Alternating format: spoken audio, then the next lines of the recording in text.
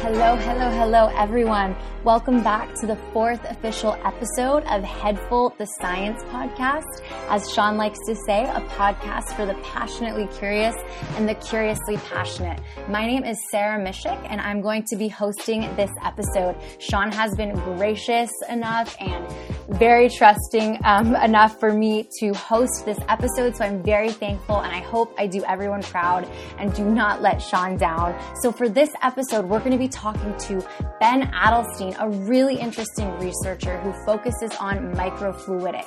So if you've never heard of microfluidics, or even if you have, we spend this episode talking about what exactly is microfluidics and where can we see this in our everyday lives, as well as what does the future hold for this field of science. And I think you're going to be very surprised at what the answers are, because honestly, they blew my mind. At the end of this podcast episode, I was so interested in the idea of microfluidics. I cannot wait to have Ben back on. We talk about space. We talk about organs on a chip, which I've never heard of before. So if any of these pique your interest, stay tuned, and I hope you guys enjoy. Hi, everyone. Welcome. I'm sitting here today with Ben Adelstein. Ben, why don't you tell us a little bit about what you do? Hi. So I work in microfluidics. I am the Chief Technology Officer for a company, Potomac Photonics, that designs and develops these microfluidic devices, and also researches new and innovative manufacturing methods for producing those devices. Okay, awesome. So today, based on that, we're going to be talking a lot about microfluidics, which is something that's been around for quite a while, but I don't think that many people know really what it is.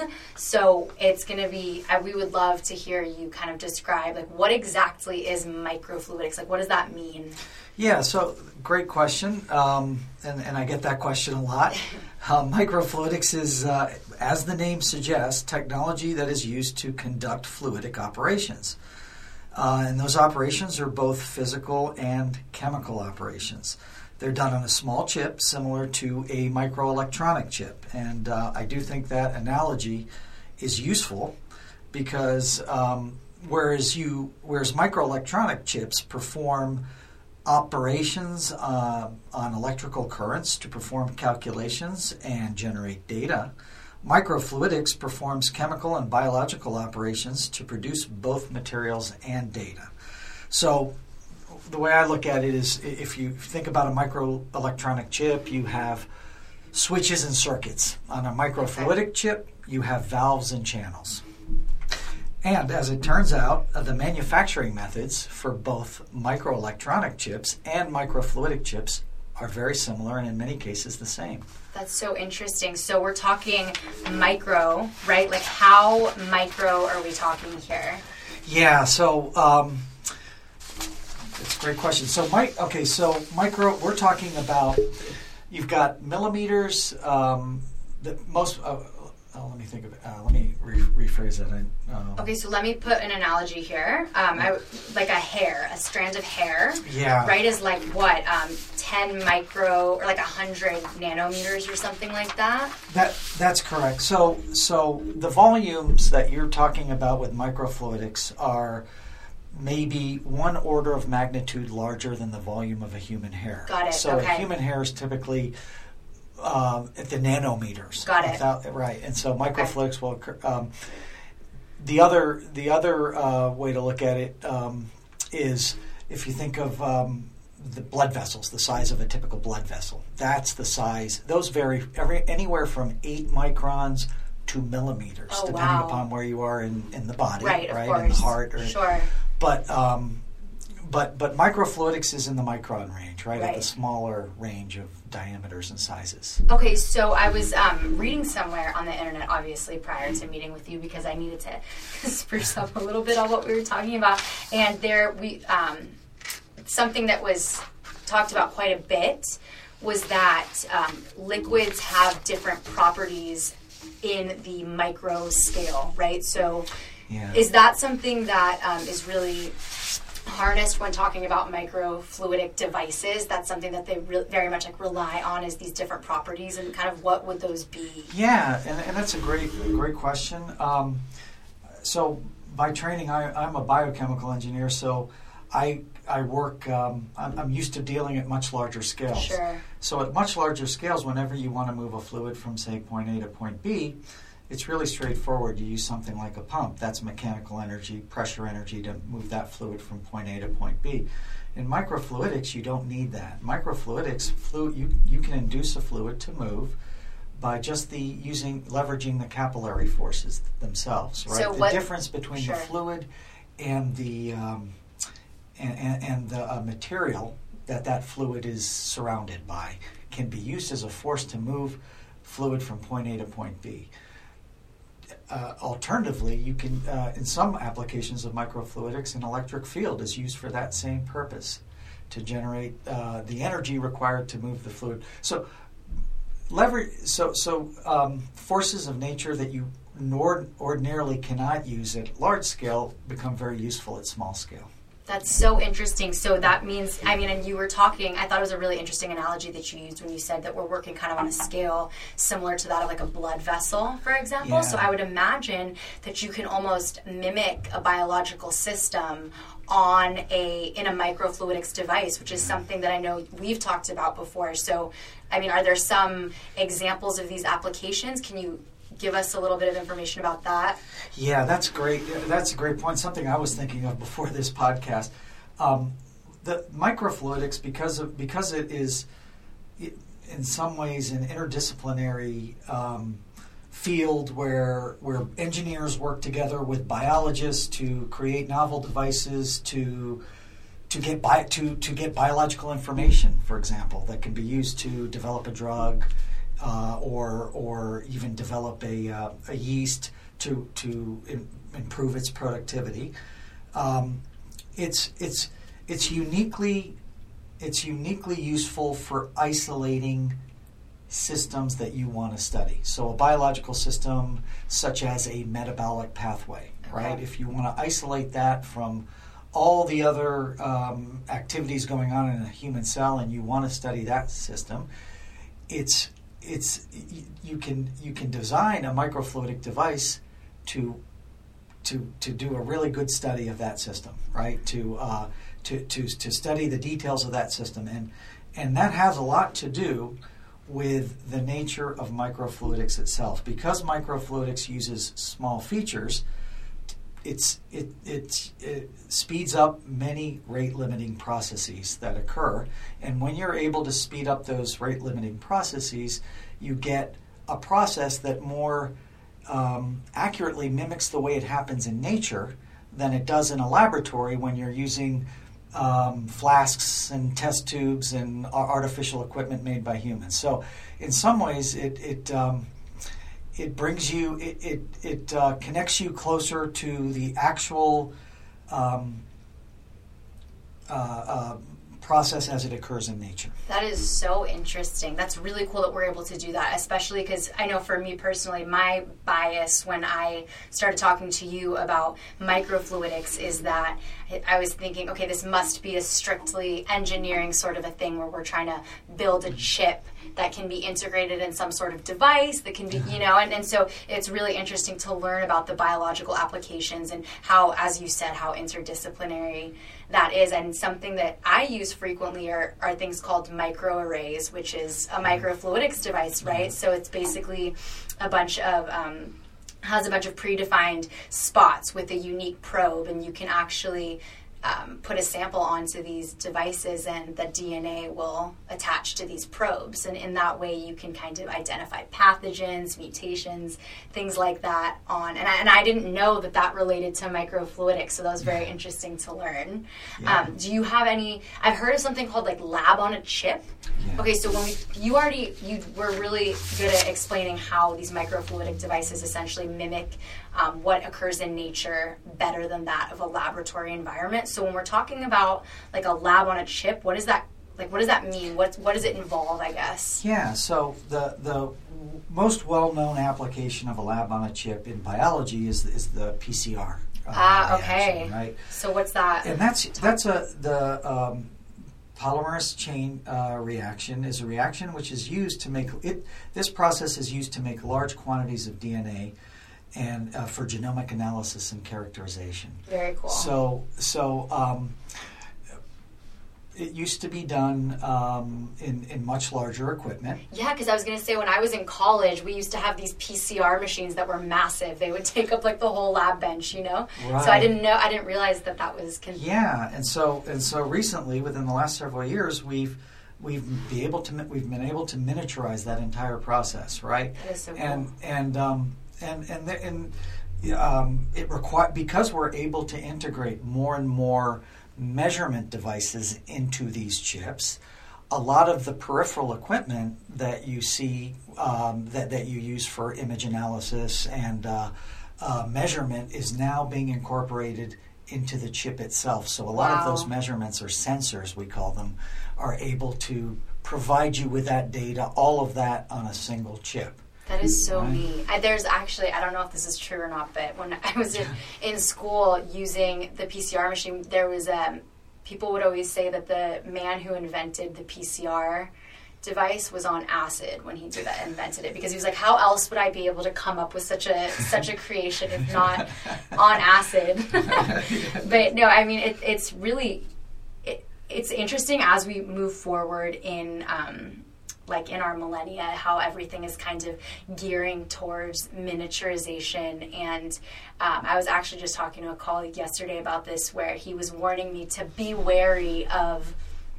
trying to fit everything into a small package, about, the efficacy of that, of how, I mean, not considering that it's obviously cheaper and less resources, obviously, to do it in a smaller quantities, faster, like you were talking about. But I mean, there's things that we have to consider, right, when we're making things smaller, is that, is this as effective? Is this reproducible? Is this something that we can, scale up to be commercializable, right? That is exactly the point. And it is a balance at the end of the day, because not everything that can be miniaturized should be miniaturized, right? This is another focus that we at Potomac are really focused on right now, is the microfabrication technologies themselves, right? So in order for microfluidics to be successful, to be useful for society, for scientists, for engineers, for people that are going out and measuring the lead in their drinking water, for example, right? Which is another project we're working on with the University of Maryland. You need to be able to manufacture these in very high volumes and achieve what we call the economy of scale. And that economy of scale means, if you're going to produce something at high volume, it better be at a low cost, right? And so what we learn is that though the engineers can get very excited about miniaturizing all kinds of peripheral devices, you can't ignore the economics of manufacturing, because it very quickly spirals when the more sophisticated. So at the end of the day, it's a balance between sophistication and scale is really what it comes down to in manufacturing. Yeah. That's such a fantastic point, what you said about not everything that can be miniaturized should be miniaturized. Yeah. Because, I mean, have you that point taken with, right, Theranos, with Elizabeth Holmes, who tried to miniaturize, all of these processes into this little Edison device, very ineffectively, obviously, as we now know. But no, it's such a good point. And I mean, to your point about the economics of scale, that's when we get into, okay, yeah, so you're a scientist, right? And you know the science behind these microfluidic devices and their applications. Okay, now you need to be a business person when applying your scientific knowledge, right? So, how is this going to be practical and scale? And that's something that I know a lot of companies struggle with in their inability to be successful, is that you go from a science brain to sort of, okay, now I need to think like a business person. Is this, can I scale this? Is this practical? Things like that. And as a business person, you have to think like the person who's actually going to be using the device, whether it's a technician or just a person at home, right? That device has to be simple enough for that and quick enough, and provide the information quick enough for it to be useful for that person. So I was reading a while ago that San Diego, the city of San Diego is struggling. There's a mandate where you need to measure lead in all the drinking water in all the schools right now. Okay. So, excuse me. They were. It's a very expensive proposition. I can imagine. To do that, and so they were having trouble finding budget to do that. But yet, it is a law and it has to be done. Right.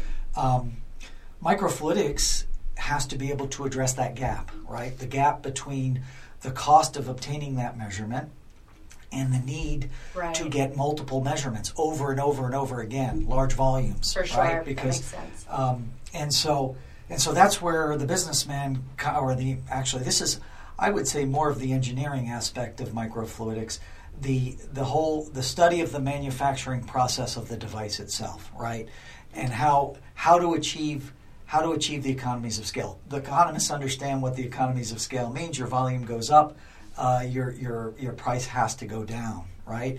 But if your volume goes up and your price doesn't go down, you don't have a product. Right, exactly. I mean, just on another note, just because I was thinking about what you were talking about earlier in being able to replicate these environmental conditions, we had talked about how you were involved in a project with space, right? Like utilizing microfluidics in a space environment. So that's very interesting. Yeah,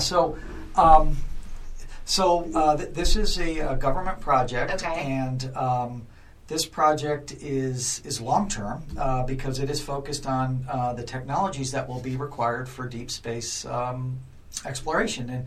And that might be, as you might have heard, NASA's planning, I believe in 2024, to make it to the moon as a transition to the next mission, which will be to Mars.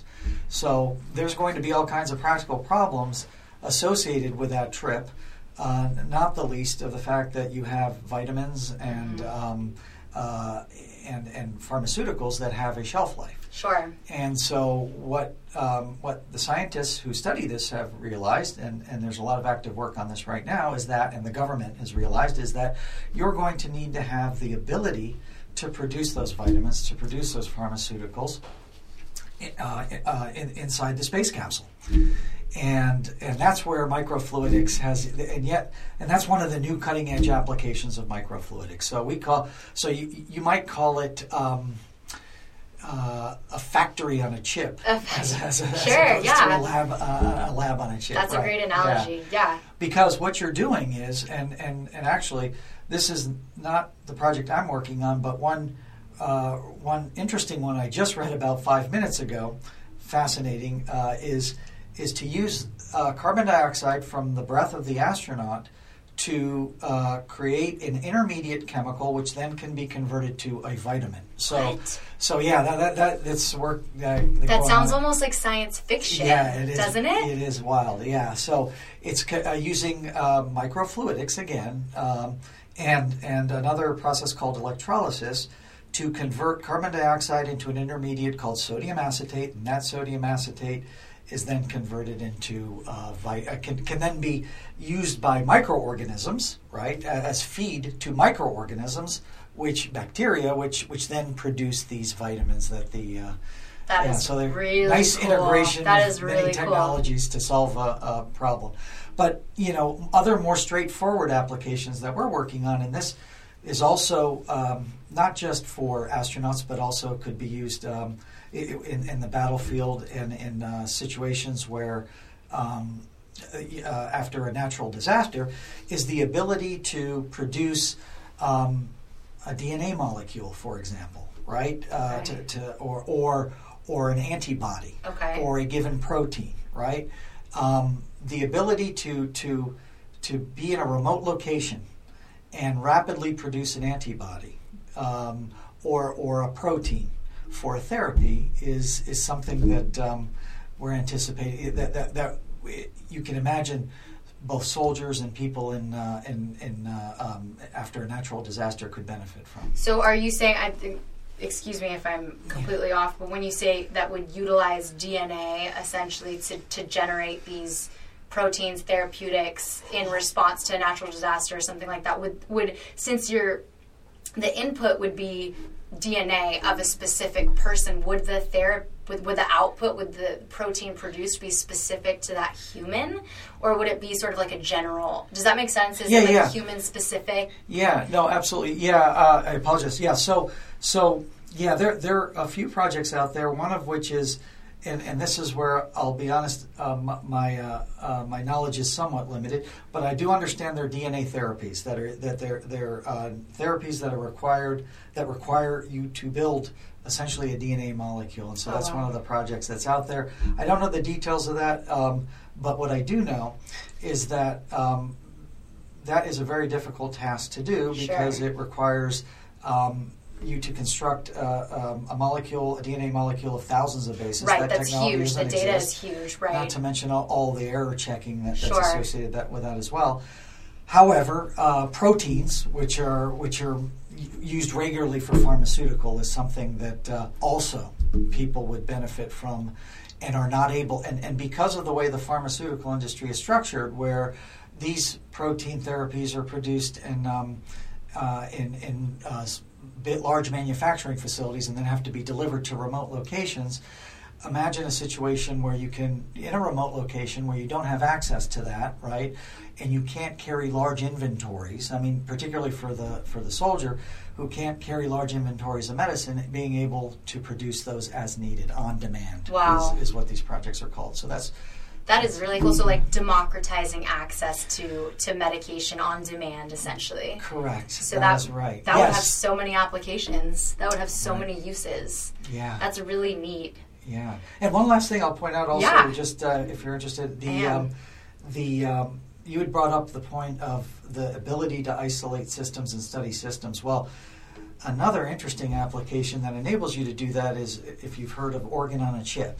So now on a chip. Yeah. Okay. So what you can do. So what scientists are now working on. In fact, this is a project of a government public-private partnership called BioFab USA.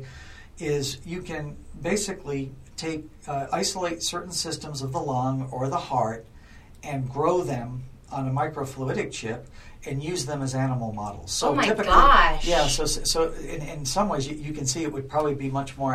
The data would be much more accurate. Right, because it's in a controlled environment. It's in a controlled environment. You're mimicking exactly the natural system that you see in the heart or the lung, and you're able to repeat, do the test over and over again. Reproducibility of the test, absolutely. And many times over, and quicker than you would be able to do using an animal model. And, less regulations, cheaper, faster more effective. Yep. Faster to market. Yeah. So because like the animal studies are usually the huge holdup when we're talking about bringing a pharmaceutical to market, right? Yeah. Is the animal testing. And an animal, of course, just like us, it's a very complex system, and then there's lots of things going on there. If you can isolate the system that you're interested in and build it on a little microfluidic chip, so an organ on a chip as opposed to the lab on a chip, that raises the possibility that that drugs will move to market quicker. To play devil's advocate here, though, you could argue, though, that just isolating the intended target of the pharmaceutical would you lose this synergy of the processes occurring in the human body, right? It might leave out some really critical piece of information. Like, for example, we know that there's the liver toxicity, the kidney toxicity of things like Advil and Tylenol, right? Which would we know that if we were just isolating? I don't know what you would even isolate it, like the capillaries and the brain. There's secondary effects, right, that we may not know otherwise, but it would be an interesting thing to say, okay, I'm trying to affect, I don't know, dilation of the heart or whatever you want to say, like vasoconstriction of something, and then say, look, it works, like prove that it works, and then it would make it easier to do, or more targeted animal models rather than, okay, we're just going to feed a bunch of mice this. You're absolutely right, and that's why we're going to have to think very carefully on how it's used. So one potential, when you put it that way, I agree. There's so many, particularly when you're working with a medicine, a new medicine. Right. There's all kinds of unintended consequences that may have nothing to do with the system that you're studying. But one of the things that's useful in science is to be able to fail fast. Sure, fail fast and fail cheap. Yes, yep, right. There you go. And so you're their right. microfluidics may enable that, and in that way, and in sort of an indirect way, help you get to the right solution. I agree with that, but you know what? I just thought of another application for that, is that there is this whole movement now with meat that's not meat, right? Yeah. You know, so there's some guy who's growing chicken that's not chicken in a lab, and like a pound of this chicken is so expensive, like hundreds of dollars, but it's chicken. It's just lab grown chicken. That would be a super interesting application of that technology, is to be, especially as our population grows and we're going to be unable to feed the people inhabiting this planet. That would be a really interesting solution to that problem. Obviously if we continue to eat meat on the scale that we do, you know what I mean? But that would be really cool, actually. Yeah, that's amazing. And there are companies that are out there doing a similar thing. So companies like Impossible Foods that are producing the protein, just a single protein, which gives you the sensation of eating meat, that has that taste, right? So.